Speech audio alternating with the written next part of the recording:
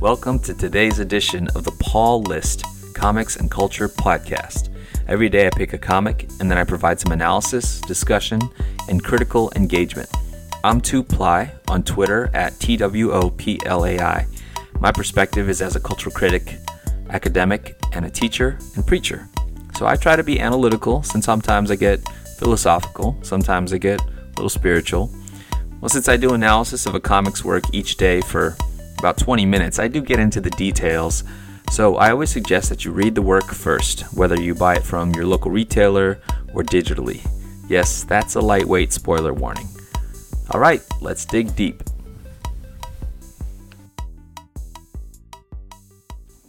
It is Wednesday, and that's the day that we talk about the Wednesday wide world of comics, which means that I get outside of the box of the stuff that shows up in comic book shops and really try to look at comics from around the world and from different platforms and things like that.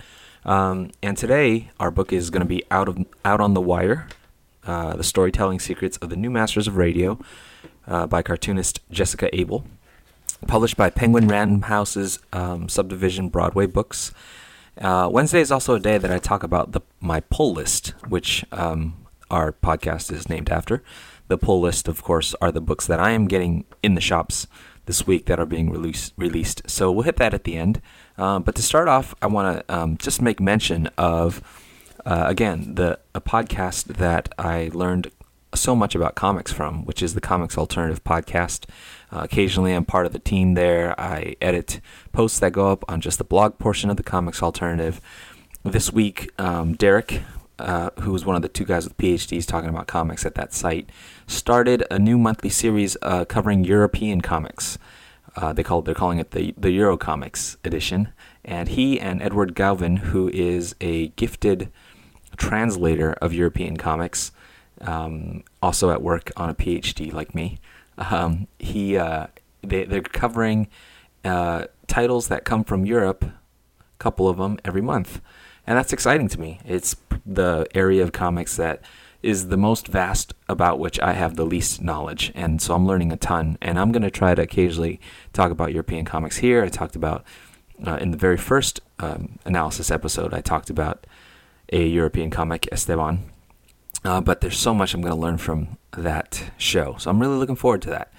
But another episode of the Comics Alternative Podcast this week, and this is going to lead into our book here, was an interview with creator Benjamin Frisch, who has just released a book through IDW, Top Shelf, called The Fun Family. But what's interesting about this for me is that Benjamin Frisch is a cartoonist, as I said, who just came out with a comic, but was also involved in a podcast, which was the podcast that goes with today's book, Jessica Abel's Out on the Wire, which is just kind of a funny coincidence.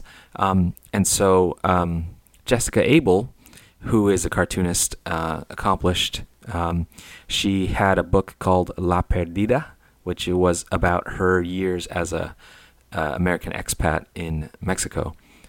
Great comic. I really enjoyed it years ago when it came out. And since then, she's also done lots of different kinds of comics work, including 2 textbooks that she created with her husband, Matt Madden. He have Drawn Together and a variety of other comics. Those 2 textbooks are called Drawing Words and Writing Pictures and Mastering Comics, and I really enjoyed them. They're almost a comics course in themselves. Every chapter includes assignments and some theory, and really getting to the heart of cartooning as theory in practice. And so it's very practical, but it's not how to draw comics the Marvel way. It's really about the storytelling and the relationship between panels, and really boiling down to the essence of story and things like that. So Jessica Abel, about 15 years ago, was approached by Ira Glass. If you're listening to this podcast and you're a podcast listener, then you might know Ira Glass as the voice and the main producer of This American Life, a public radio show, which was, I think, has broken significant ground and paved the way for a lot of shows following that have found a way to use the platform of radio and then podcasts to tell stories in a very deft fashion, in a way that grips you, that gives you those driveway moments NPR is always talking about, where can't leave your car because you just want to listen to that story. Well, the kinds of shows that This American Life you can say influenced or spawned or at least was a big part of opening the door for shows like The Moth or Radiolab or Snap Judgment or Planet Money. Serial famously took off huge last year. Invisibilia. These are shows that do something that Jessica Abel has labeled narrative journalism. And it's really all about storytelling. Again, the subtitle of this is The Storytelling Secrets of the New Masters of Radio. And so what happened is, to go back to my story here, 15 years ago, Ira Glass knew about Jessica Abel as a cartoonist. They're both Chicago area folks. And he reached out to her and he said, I'd like to reward contributors to public radio and to This American Life with a sort of behind the scenes of how we do what we do here at This American Life. And I'd love for you to do it as a cartoonist. So Jessica Abel got to spend some time with Ira Glass and company, the other producers there at This American Life, to see how the sausage is made, and really created a short comic. I think it's called Radio, the Illustrated Guide or something like that. And much of it is reproduced here in this book. But there's also a lot of framing and context around it. She mentions this assignment, this task 15 years ago that she got to do, and shows how she captured the process for This American Life stories to go from, just a sort of a twinkle in the eye of one of those producers, an idea for a story, something interesting that caught their attention, and, goes through many hours of the storytelling process and refinement and, doing interviews and being out on the road, and then winds up being these super compelling stories that we hear on This American Life. And she takes that as an imprint and sort of expands it by talking to not just Ira Glass, but the folks behind these various radio shows and podcasts that have really taken off and developed this storytelling medium on radio. And so the graphic novel is very much an informational sort of comic. You see Jessica Abel in a Scott McCloud Understanding Comics kind of way, narrating to the audience, interviewing people, showing through the visuals examples of the the waveforms that you use while you're editing, or what it's like to be out in the road or in the streets doing those person on the street interviews, or in the case of the Moth, the folks who are up on stage telling the story and their awkward pauses and things like that. So Abel very ably kind of shows all that is involved in the formation of stories and structures and editing and generating ideas, and does it through the voices of these different producers. It's a very text-heavy comic. Jessica Abel's stuff tends to be pretty text-heavy. It doesn't mean that there's not a role for the visuals, though. I find that sometimes documentary-type comics, the drawings are almost just illustrations, and the text is doing the real work. I think this is close to that, but there is a more significant role. It's not just sort of window dressing to have the art that she includes in here. What's really interesting about this to me is that there's something about podcasts and comics, which is obviously of interest to me here as a person doing a podcast about comics, but also interesting to me because there's just so many podcasts about comics, so many. If this is the only one that you've ever heard, how did that happen? But I'm a totally avid podcast listener. I've been listening to This American Life since its inception, and quite a lot of shows like it. Also a fascinating comics reader, and there's something similar about, have you found that people are either into podcasts and really into podcasts, like obsessively to the point that their family members would just love to yank those headphones off their heads so that they could re-enter reality. Sometimes they either are or they aren't, or they don't know what is a podcast. And I find the same to be true of comics fans. It's sort of like you're either openly or secretly obsessed. They dance around in your imagination when you close your eyes at night and you think about them all the time. And every time somebody makes mention of a comic, you just sort of, your nose sort of drifts in that direction, or you just kind of, it's sort of like obsession or revulsion. And I feel like that's sort of especially true of these two platforms, these two media. I think it has to do with the amount of intimacy and immediacy of both media, that you don't need big corporate production. That doesn't mean there aren't big corporate productions, as Out on the Wire really shows. There's sometimes a huge amount of production involved by professionals who've honed with their craft, with a lot of stakes. Sometimes these stories wind up defining the narrative, as in the example of the well-known This American Life episode called The Big Pool of Money, which really shaped the narrative of the housing crisis and so forth. I experienced that firsthand. I felt like hearing that story actually helped me to gain a foothold on something that was otherwise incomprehensible and yet totally changed my life, that being the housing crisis. But something about that, and actually the title of Out on the Wire is really Jessica Abel tries to find all kinds of formulae. So different ones of these producers have different ideas about what a story needs to be. A story needs to be something happens to someone because blank, but blank, or this is a story about X and it's interesting because of Y. And so there's all these formulas, but in the end, the storyteller has to sort of step out onto the wire. She means, of course, like the tightrope walker, the high wire, and just get out there and go out on a limb, so to speak, and just to let the story carry you, to have to carry the story, to do the fine balancing act of telling a story. And I think comics do something similar. What's funny is that both of them are, in a way, stripped of one or the other aspect, channel that the other sort of is limited to. What I mean is, like, audio is only audio. Radio, podcast, it's only in your ears, and comics are only in your eyes. There's usually no sound or smells, at least not ones that are intentional, associated with the comics. And so it's sort of like each medium or platform has to do the utmost with its one sensory channel to do its thing. And that's part of the fascination for me. You can show sound, you can try to make an impression of sound in comics, but essentially it's still just, a little onomatopoetic word on the page, right?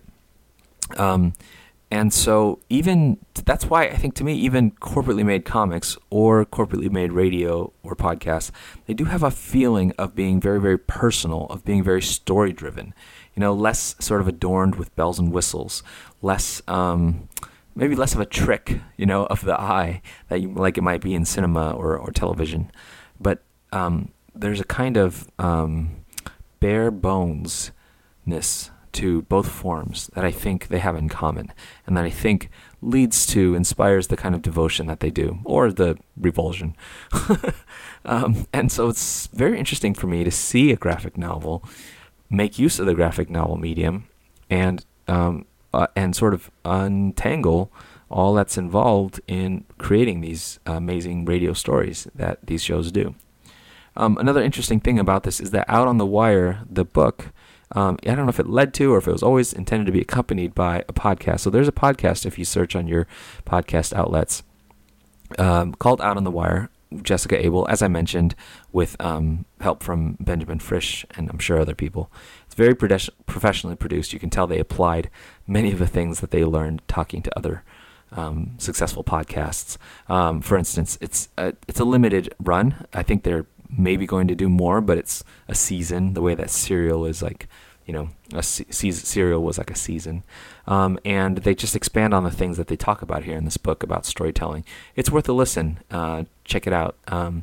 But it's funny because now I'm a podcast about comics, talking about a comic that is also a podcast made by a cartoonist who made a comic, as they talked about on another podcast, who helped out with a podcast. Now that's probably clear as mud. So I think overall, this is to me the part of the wide world of comics in that it's published by Penguin and Penguin Random House, a subdivision called Broadway Books. I think that it's the kind of comic that somebody who is not a comics fan but is just interested in the topic and in the way that it's being told would be drawn to, and not feel like not being a comic reader would inhibit them from enjoying or learning from this. I mean, it basically doesn't have many of the barriers that make comics hard to enter. It also has a certain amount of the NPR class,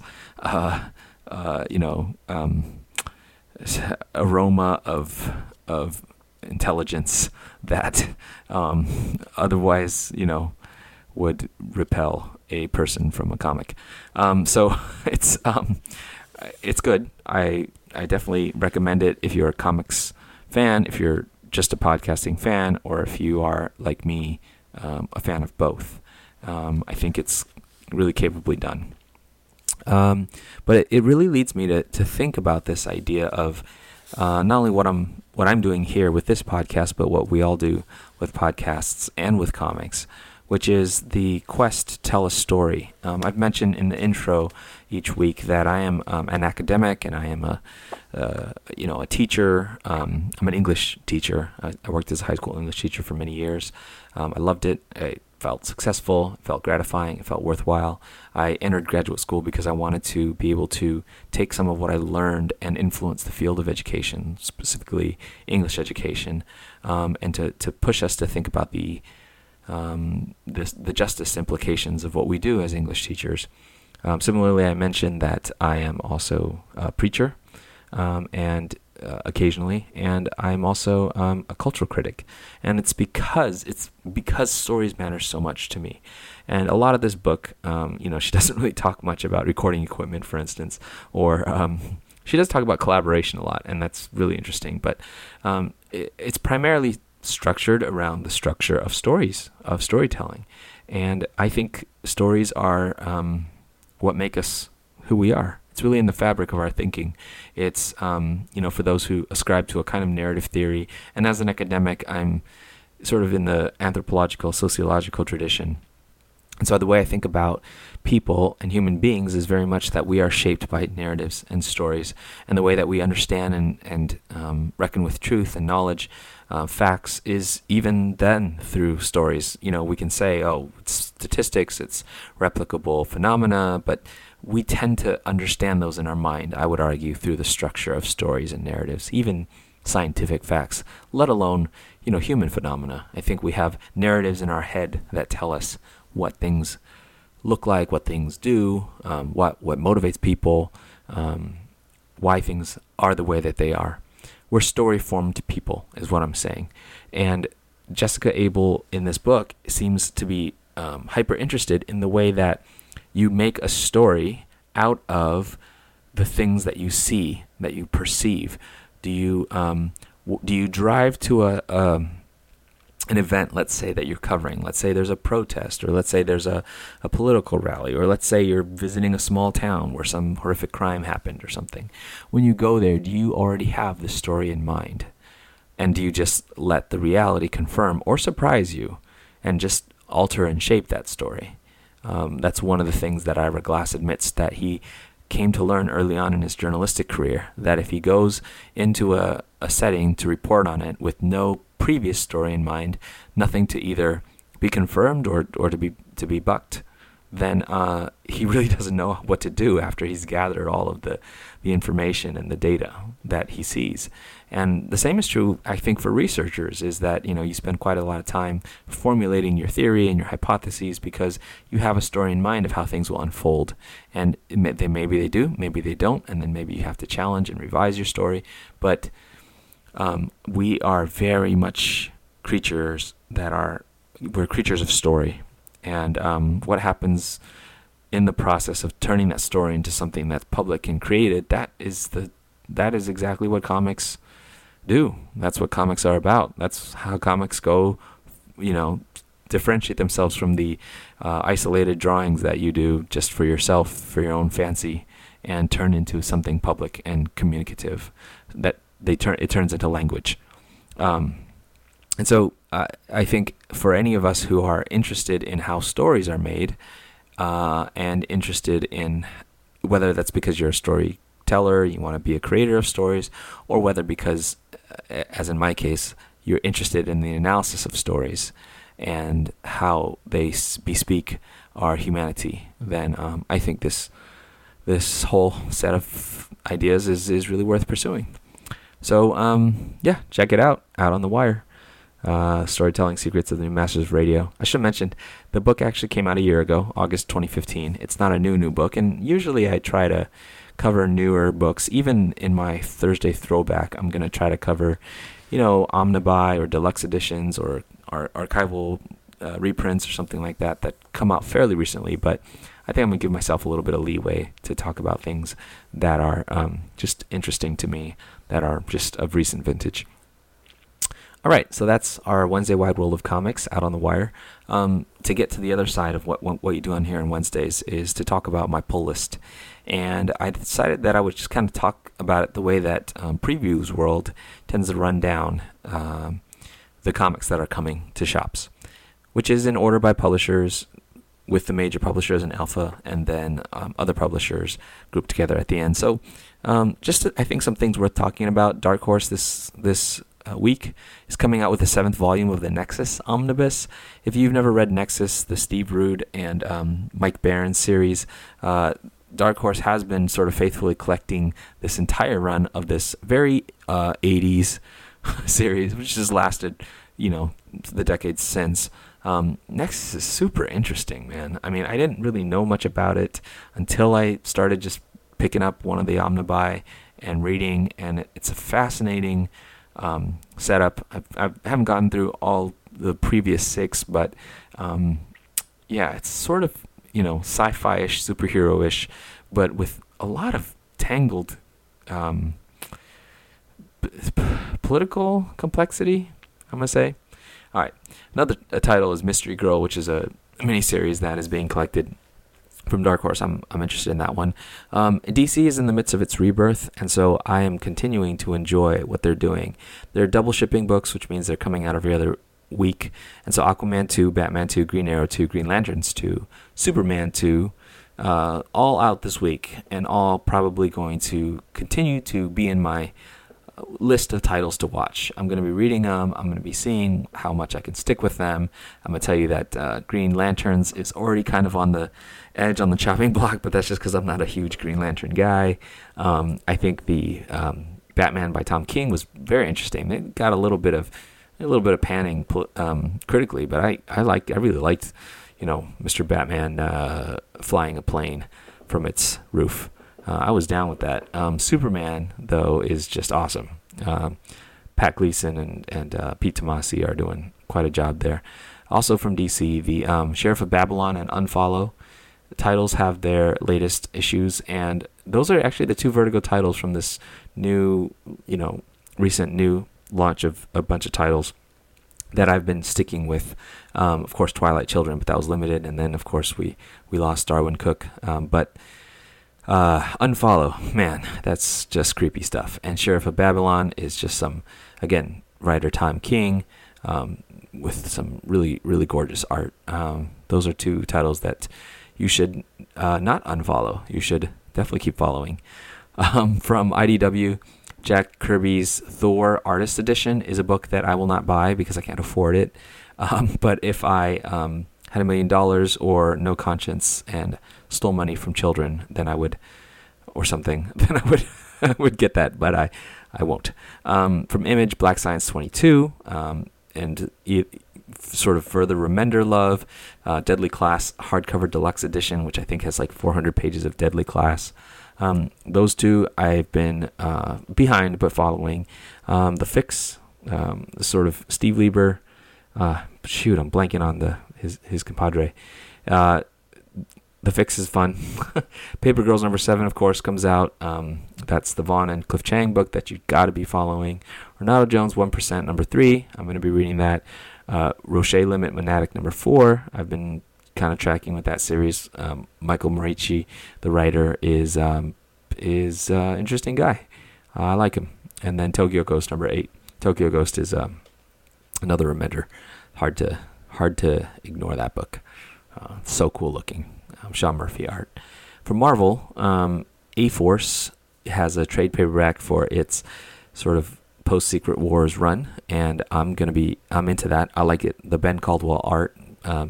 Ben Caldwell was the artist on Prez, and then came over and did A-Force. Am I right about that? Is that right? Is that Ben Caldwell on art? I think so. Is there Joelle Jones in there somewhere? Maybe. Anyway, the art is great, and the series is interesting. It's very interesting how I think it's a commentary a little bit on how the female characters have carried on and carried over without needing all of this Secret Wars hype, and yet because it happened to the universe, they're very put upon and having to deal with it. Anyway, Amazing Spider-Man 15 is on my list. Captain America Sam Wilson. You like how I abbreviated that? Cap Wilson. 11 is on the list. I'm going to be picking up Empress 4, which is a Stuart Immonen illustrated Mark Miller series that I've enjoyed so far. Punisher 3. I have a funny history with Punisher. I don't know if I'll ever talk about this. Punisher was actually one of the first comics I ever got.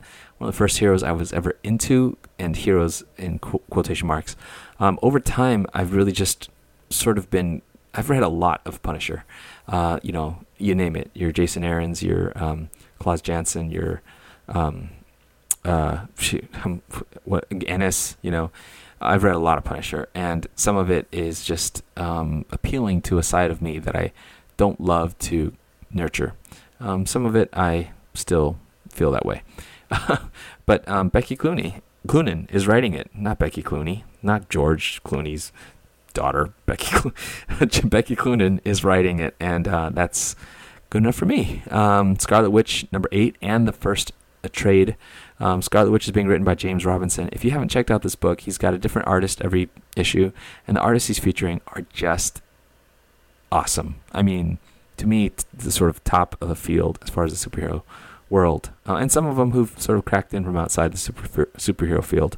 A lot of them, actually. So I love that book. I can't remember who is drawing 8. Maybe the aforementioned Joelle Jones, maybe somebody else. I'm not sure, but it's an interesting series. I don't know so much about the story. James Robinson is hit or miss for me. Sometimes his hits are hit very hard, and I like that. Silver Surfer number 5. Silver Surfer's been a title ever since Slott and Allred have been on it that I've been on. Spider-Woman number 9. Totally Awesome Hulk 8. That was Hulk 8, by the way. Moon Knight number 4. I'm still giving it a try because I love Jeff Lemire, although I'm not a huge fan of Moon Knight. And Spidey number 8, which most people aren't reading if they don't think they're part of the target audience being young children. But because of that, if you count yourself out because of that, you are missing out. One graphic novel that I'm picking up is called Cook Korean, which is a comic book with recipes. I don't know anything about the creative team. I just saw that it was a comic book about cooking Korean food with recipes, and it had my money. Faith Volume 1 from Valiant. Faith is the superhero with a realistic body size and proportions who has just a zest and a joy, and I've already read the series, but I like the trade. I'd like to have it in trade. I'd like to give it to some people and show them, comics are not what we stereotypically think all the time. It's good fun series. Another fun series is from Boom. Giant Days number 16 is out. If you haven't read Giant Days, that's one to jump aboard. It is just college students. It is not, no sci-fi, no weird, crazy premise. No, Blade Runner meets vampires. It's just college students, and it's awesome. John Allison and artists. I'm gonna get Boom's Peanuts Friends Forever 2016 special number 1. I don't know if many people are reading this Boom Peanuts. They basically are adapting and sometimes making original stories, sometimes just cobbling together a bunch of Schultz's Peanuts stuff. But because my daughter and I and my wife are such Peanuts aficionados, we've been reading this Boom project of Peanuts, and I think it's wrapping up here, at least for now.